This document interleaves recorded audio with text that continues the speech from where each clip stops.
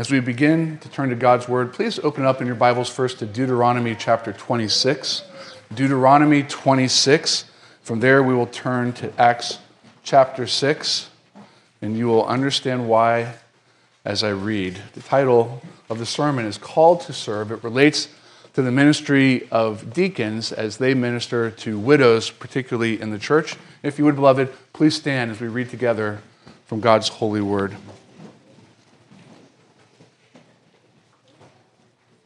I'll begin reading Deuteronomy 26, verses 1 through 15. The grass withers and the flower fades, but the word of God will endure forever. So let's strive as God's people to hear and heed that word faithfully together. When you come into the land that the Lord your God is giving you for an inheritance and have taken possession of it and live in it, you shall take some of the first of all the fruit of the ground, which you harvest from your land that the Lord your God is giving you. And you shall put it in a basket, and you shall go to the place that the Lord your God will choose to make his name to dwell there. And you shall go to the priest who is in office at that time and say to him, I declare today to the Lord your God that I have come into the land that the Lord swore to our fathers to give us. Then the priest shall take the basket from your hand and set it down before the altar of the Lord your God. And you shall make response before the Lord your God. A wandering Aramean was my father, and he went down into Egypt and sojourned there, few in number, and there he became a nation, great, mighty, and populous. And the Egyptians treated us harshly and humiliated us and laid on us hard labor. Then we cried to the Lord, the God of our fathers, and the Lord heard our voice and saw our affliction, our toil, and our oppression. And the Lord brought us out of Egypt with a mighty hand and an outstretched arm, with great deeds of terror, with signs and wonders. And he brought us into this place and gave us this land, a land flowing with milk and honey.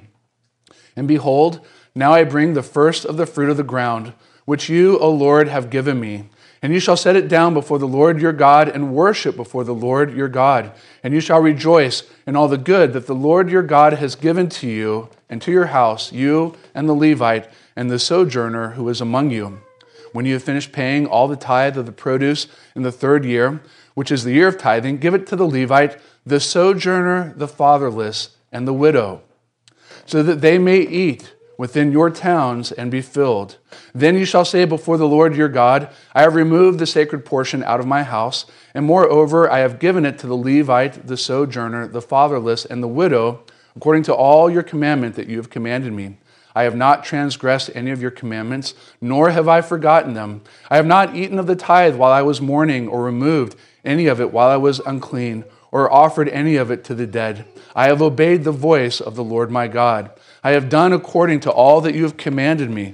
Look down from your holy habitation from heaven, and bless your people Israel and the ground that you have given us, as you swore to our fathers, a land flowing with milk and honey. Now please turn to Acts chapter 6.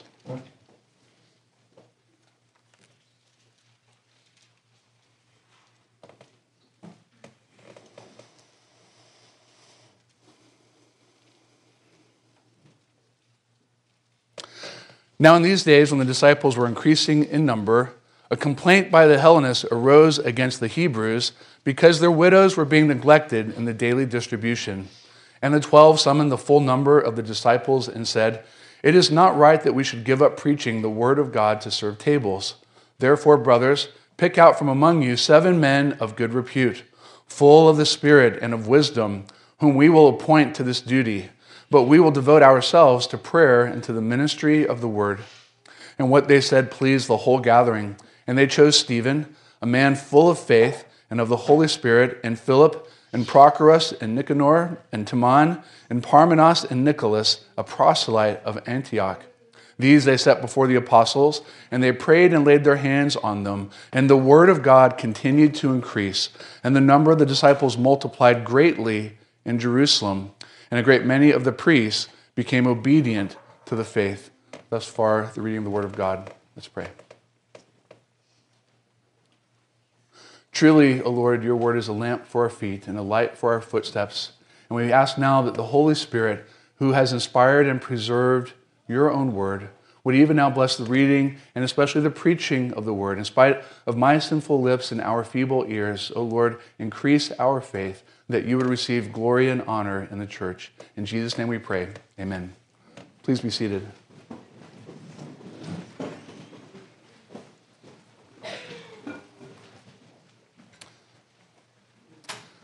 Does God care for the weak?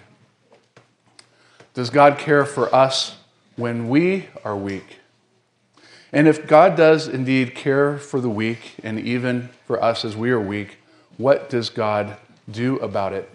Well, in many ways, that's what the sermon is going to seek to answer, and we'll just jump right into it. I have a lot to say about this text this morning, and not all the time I wish I had for it. So let's consider together our first point, that God cares for the weak. Nothing better demonstrates the presence of God among the people of God as when we display the compassion of God, and that in particular for the weak. In another book of the Bible, the Apostle James put it this way: religion that is pure and undefiled before God the Father is this, to visit orphans and widows in their affliction and to keep oneself unstained from the world. Truth is important in the life of the church, but is that all? Truth that is not practiced in many ways is a fleeting vapor, an ungraspable mist. Acts 6, as we mentioned last week, reveals the beginning of growing pains in the life of the New Testament church. Thousands upon thousands have come into this new church in Jerusalem, but they were quite literally a mixed bag. As you see in our text, some of the Jews were Hebrew-speaking, and others were Greek-speaking Jews of the diaspora. They're called Hellenists, a word which simply means Greek-speaking Hebrews. There were people who had traveled some distance to come into Jerusalem for Pentecost, and among them, often unconsidered, were widows. Widows that also traveled with the pilgrims. Widows that were Greek-speaking Hebrews that had come as sojourners to the temple. And in this we begin to see something of the beautiful yet vulnerable picture that Acts 6 really is. To be a widow in the first century at this particular time came with a certain, if you will, a technical definition. It was a little different than what you might imagine today. To be a widow in the first century meant that you're not only without a husband, but quite likely without children who could care for you, provide for you, and protect you. It's hard for us to imagine life before 401ks and Social Security and retirement plans, many modern conveniences that care for people when they are old and provide for them. In the first century, they did not have those things. In an agrarian world such as New Testament time, families took care of families. Generations often lived together in the very same homes. Those who could work would work. Boys learned trades from their dads. Girls learned skills from their moms. And they often lived together, worked together, grew old together, and died together. And so a widow in the first century, in many ways, would be a woman who lacked all of these things, not simply a husband. She would not only be alone, she would be particularly vulnerable, dependent upon the generosity of others and even at times the generosity of strangers. And so for such a widow to travel to Jerusalem during the time of the great feast that we call Pentecost would actually say a lot about her. She is not simply a widow according to the technical definition that I just gave. She'd be a woman of faith. She is here in Jerusalem. And not only that, she is here in Jerusalem as one who has just recently converted to Christianity. That's a remarkable thing to imagine. As she travels, she would likely adopt herself to a traveling caravan for safety's sake, with the hope that she would be provided for and protected as she too made her way from whatever city she lived into Jerusalem itself. But she had another hope, an even greater hope, and that was the temple and the ministry she would receive once she got there. Very important to our text is to understand the relationship between the temple and the widow, something I think we often fail to think about. It's actually much stronger glue than you may imagine. There's a reason why we read Deuteronomy 26. Deuteronomy 26 forecasts the relationship that God was to have between himself, his temple, and for the purpose of our sermon today, the widow. In Deuteronomy 26, Israel's not yet fully into the land. They have not yet built the temple. God is prescribing in advance what he intends for Israel to practice and perform later in time. He describes life in the land, when God would settle and bless them. He describes a giving pattern, even certain things that they were to verbally recite together as the people of God. You can imagine people generations later saying, I too am a wandering Aramean. I too went down to Egypt. I too was oppressed. I too cried out to God. And God visited me, and he saved me, and he delivered me, and he brought me here, and he settled me here, and he prospered me here. That's not simply the life of God's servant Abraham. It is the story of God's people. Deuteronomy 26 gives a command to Israel that you shall worship, verse 10. It gives another command that you shall rejoice, verse 11. But the life of God's people, underscore, very important, was not simply bound to maintaining the truth or even just practicing rightly ordered worship. A heart of compassion was to flow from the heart of God's people just as it flowed from God himself. So verses 12 through 15 indicate that the people of God were not only to worship and to be thankful, but they were to express gratitude in particular by caring for those in need. And then God himself gives a prescribed list: the Levite, the sojourner, the fatherless, and the widow. Why the Levite? Well, the Levite was a priest among Israel, but the Levites had no inheritance. They were not allowed to own property. Their entire existence and subsistence was dependent upon the generosity of the people of God given to the temple. The sojourner was the homeless traveler who knit himself to the church for safety's sake. The fatherless were those without fathers and mothers to provide for them, what we would refer to as an orphan. And then comes the widow, those who lacked husbands and families to provide for them. And so what were the people of God to do? Money was to be brought into the house of God, collected by the priests, and then distributed to those who were in need. Why? Because we are to realize that we ourselves are dependent upon our God. That's the first reason why. But perhaps even more importantly, because God himself, who refers to himself regarding his own attributes, holy, holy, holy, he is called, is the same God who regards himself as the father of the fatherless and the protector of the orphan and the widow. The holiness of God and the compassion of God are not at odds with one another. In fact, in many ways, one is the expression of the other. To care for those who are in need is an expression of his love, his goodness, and his holiness. And again, as James put it, it's at the heart of true religion because it is at the heart of God. But in many ways, Psalm 68:4 captures this quite well and will serve as something as a bridge verse. Psalm 68:4. Sing to God. Sing praises to his name. Lift up a song to him who rides through the deserts. His name is the Lord. Exult before him.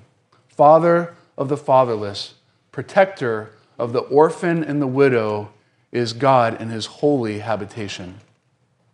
The one who saves, the one who is holy and dwells in the midst of this temple, cares for the weak. That's the point. And if God cares for the weak, what will he do about it? That takes us to our second point. He provides for his people. So in a certain sense now, more narrowly to Acts 6. When the complaint arose that widows were being neglected, God arose. When the complaint arose, God arose, and God provided. Widows were being neglected. In a certain sense, it would be right to say that neglect is a form of abuse. Neglect children, and you are abusing them. Neglect your spouse, and you are abusing them. The widows in Acts 6 are being described as being neglected, a sin of omission, we might call it. And why were they being neglected? Well, this is a really sobering picture. They were not simply widows. Again, as I mentioned earlier, they were new converts to the Christian faith. Though they were Hellenists, Greek-speaking Hebrews, they have now converted into this New Testament church that is already experiencing persecution. Among the thousands who have come to faith in Christ, there were also widows numbered among them. They had come to worship God at his earthly temple, but there were encountered by the Spirit of God that came upon them. And now they are members of the heavenly temple. Now these widows have access to God in ways that they never have before through Jesus. But converting to Christianity has apparently come with a price. What do we mean by that? Well, perhaps they had fallen through what we could call the gap of history, the transition of caring for the widows from the temple ministry to this new church. If the apostles were just beaten and had been driven away from the temple, what do you think is happening to converts? Men and women who convert to the faith. Widows who are dependent upon the temple and its ministry of generosity as described in Deuteronomy 26 and Psalm 68. What do you think is happening to these widows in the temple? They're being neglected. And not simply there, but they're falling through the gap between the temple and the church. Were they being cared for? The answer is no. It was not simply the ministry of the temple that was now failing them. In a certain sense, it was also the ministry of this new fledgling church that, though growing, did not have its act together. Like a church plant lacking administrative maturity, lacking office bearers to care for certain aspects of the ministry, they were literally falling through the cracks. Acts 4 paints this beautiful portrait of people selling their property and giving it to the church. Surely widows were to be among those who were receiving aid. But now comes the blemish in the text. The Jerusalem church was apparently showing favoritism. Notice the text does not say that it's simply widows that were being neglected. It was the Hellenistic widows. It was the Greek-speaking widows that were being neglected. Sin has a way of wearing different masks. Cultural pride can lead to blind spots, even sinful omission and neglect, and beloved, even at times in the church. They were playing favorites.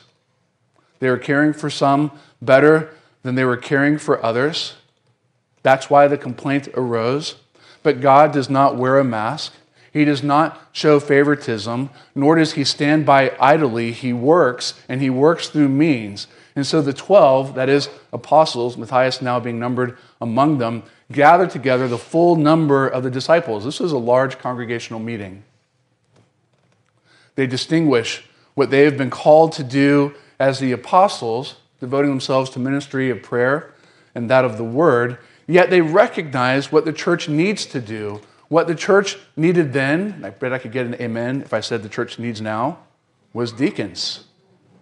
More deacons. Restrain yourselves.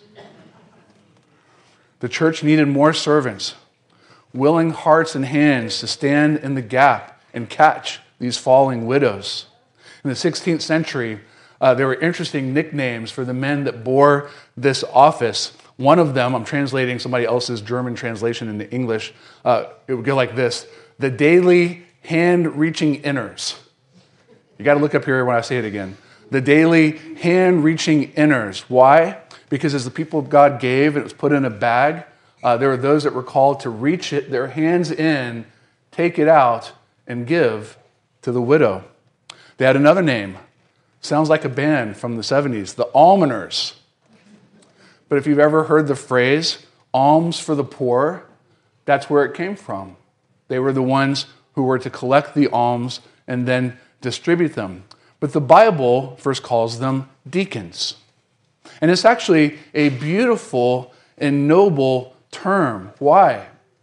Because the very term itself, the very word deacon itself, is a reflection of the person and work, the holiness and compassion of the Savior himself.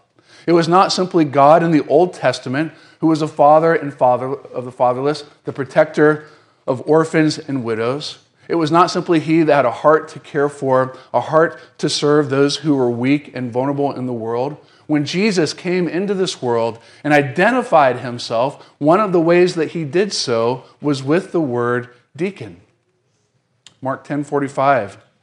For even the Son of Man came not to be served, but to serve and to give his life a ransom for many. In the Greek, there are two places where you could read it like this.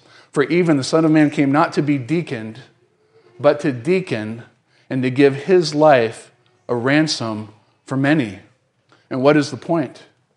He was a lowly servant who cared for those who on the one hand might appear to be beneath him, yet in his mercy, humility, and compassion, he esteemed those whom the world esteems as of little value. He esteemed greatly and humbled himself beneath them.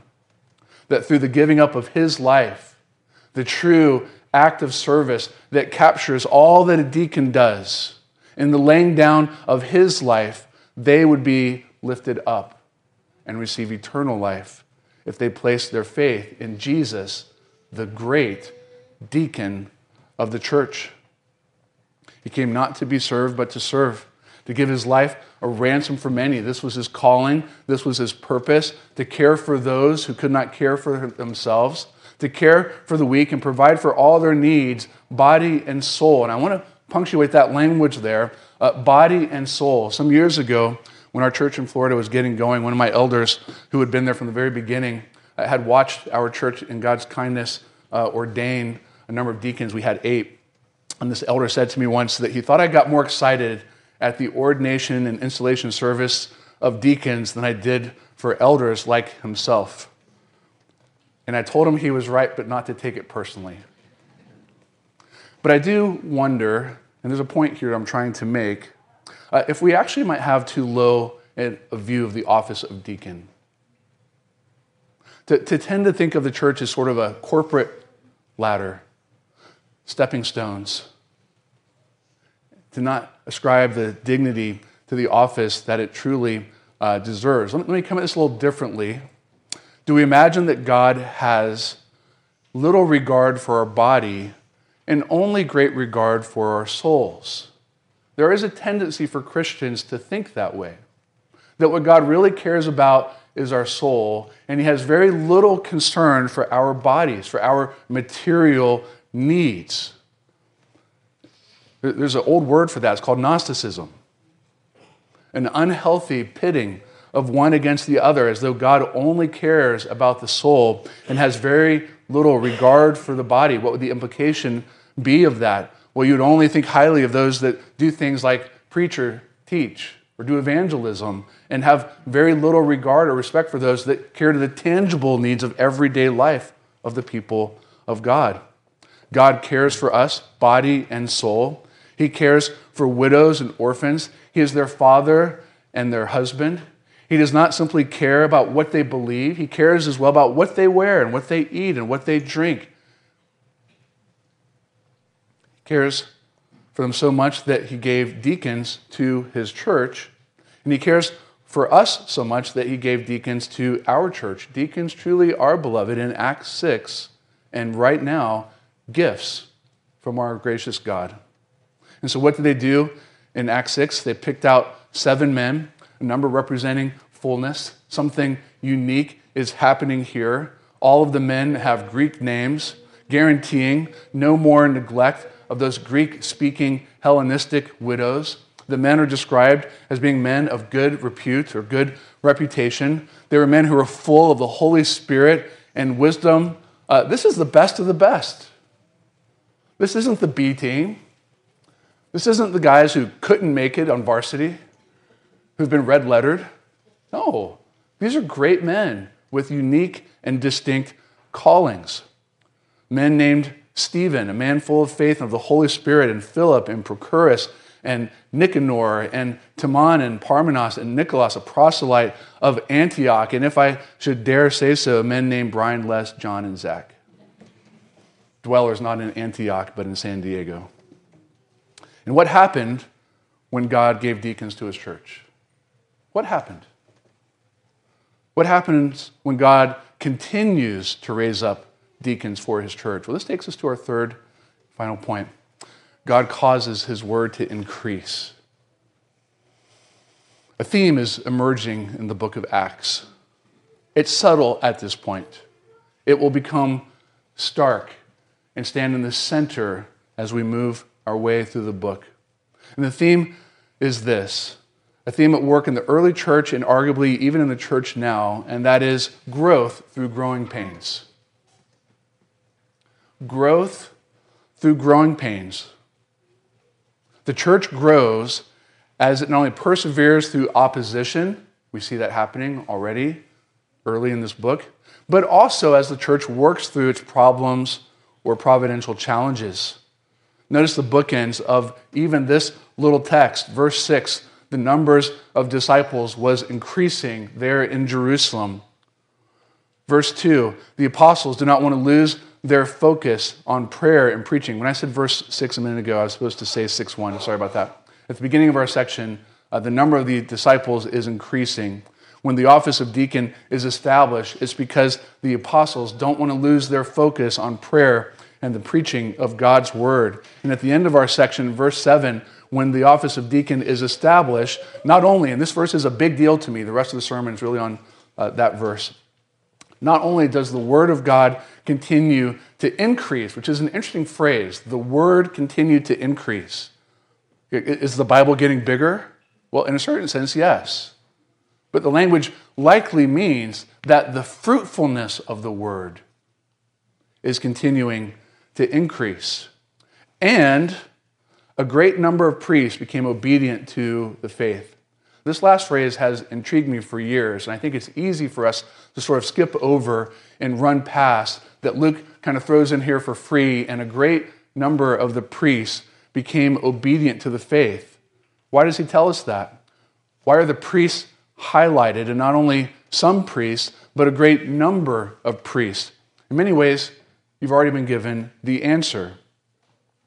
These priests, who themselves stand in the gap between the Old and the New Testament church, see this New Testament church now doing what the Old Testament church was called to do, that is, care for the widows. But there is something remarkably important going on here.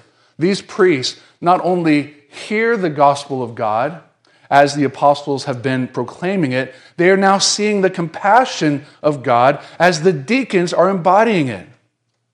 Show me, don't tell me about the compassion of God, you might say. And the deacons were showing it as the apostles were proclaiming it. Often we reduce evangelism simply to telling, and I get it.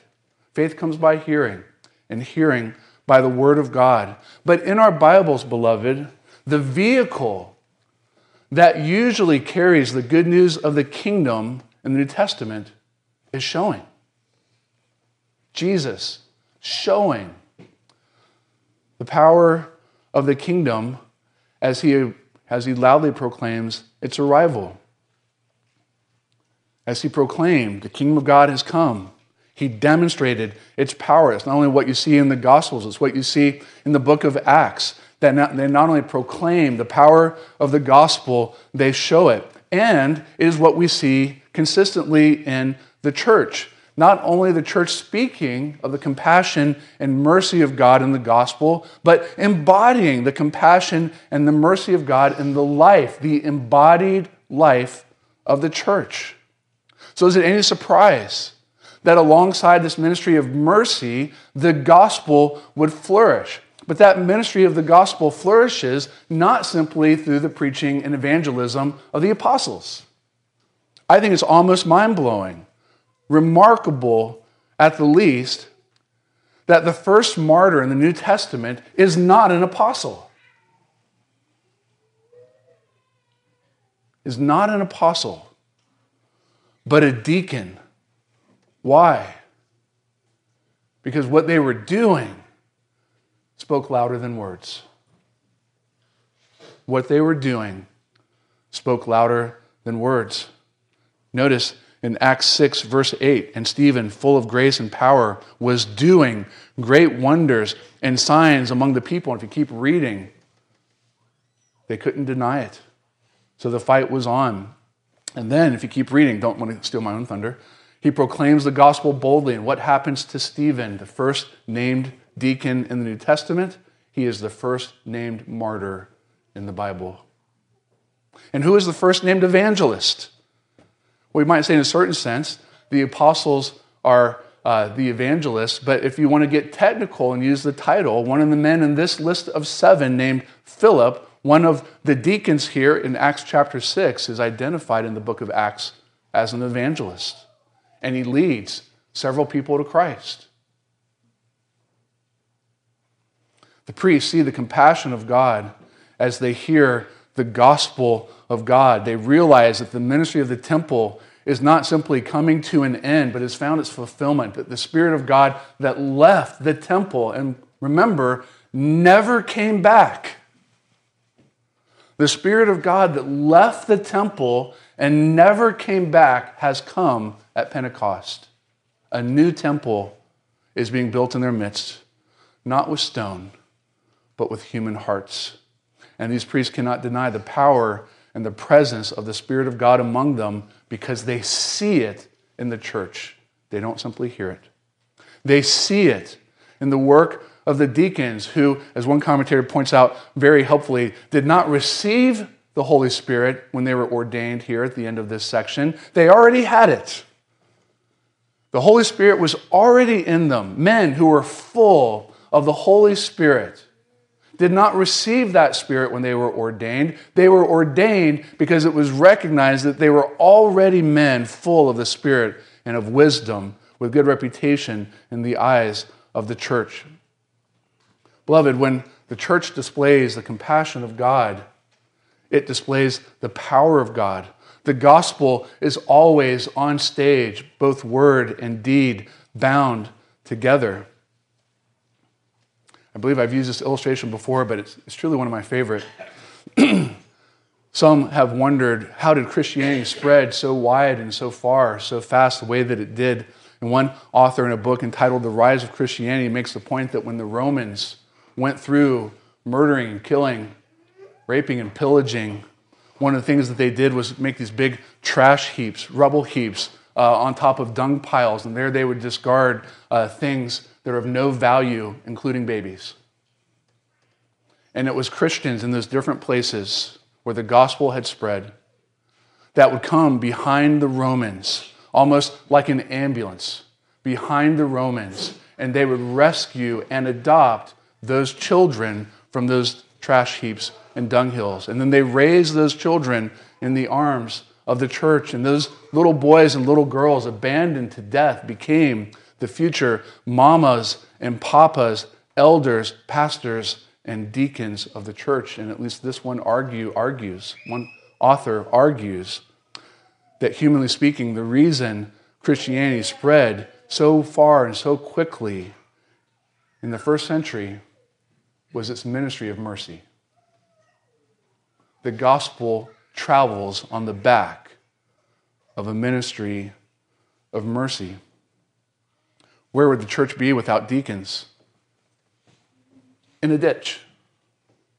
Stuck in a ditch. R.C. Sproul tells a story that when St. Andrew's Chapel was formed, it was now a very large and thriving church, as most of you know. There were people in the church as it was forming asking him to become the pastor, teacher of it. And he said, only if we first have deacons. That the ministry of mercy might be bound to the ministry of the word. And what happens when the ministry of deacons thrives alongside the ministry of the word? Well, what do you see in Acts 6? The word of God continues to increase. And a great many of priests and unbelievers see the compassion of God and become obedient to the faith. So now I want to ask my original question again. Does God care for the weak? Does he care for us when we are weak? Does he care for widows and orphans? Does he care for our bodies as well as our souls? And if God does indeed care, beloved, what does he do about it? You know what the answer is? He raises up deacons. We're thankful for our deacons in this church. We're thankful that God raised them up. If I can be so bold, there are probably some men in this room that would make great deacons and should consider it. And I would encourage the deacons and their wives to stay in their chairs as I make that point. But every church needs godly, faithful deacons. And when that office is thriving, beloved, the church truly grows. The word of God continues to increase. The church grows, beloved, even through its growing pains. Let's pray.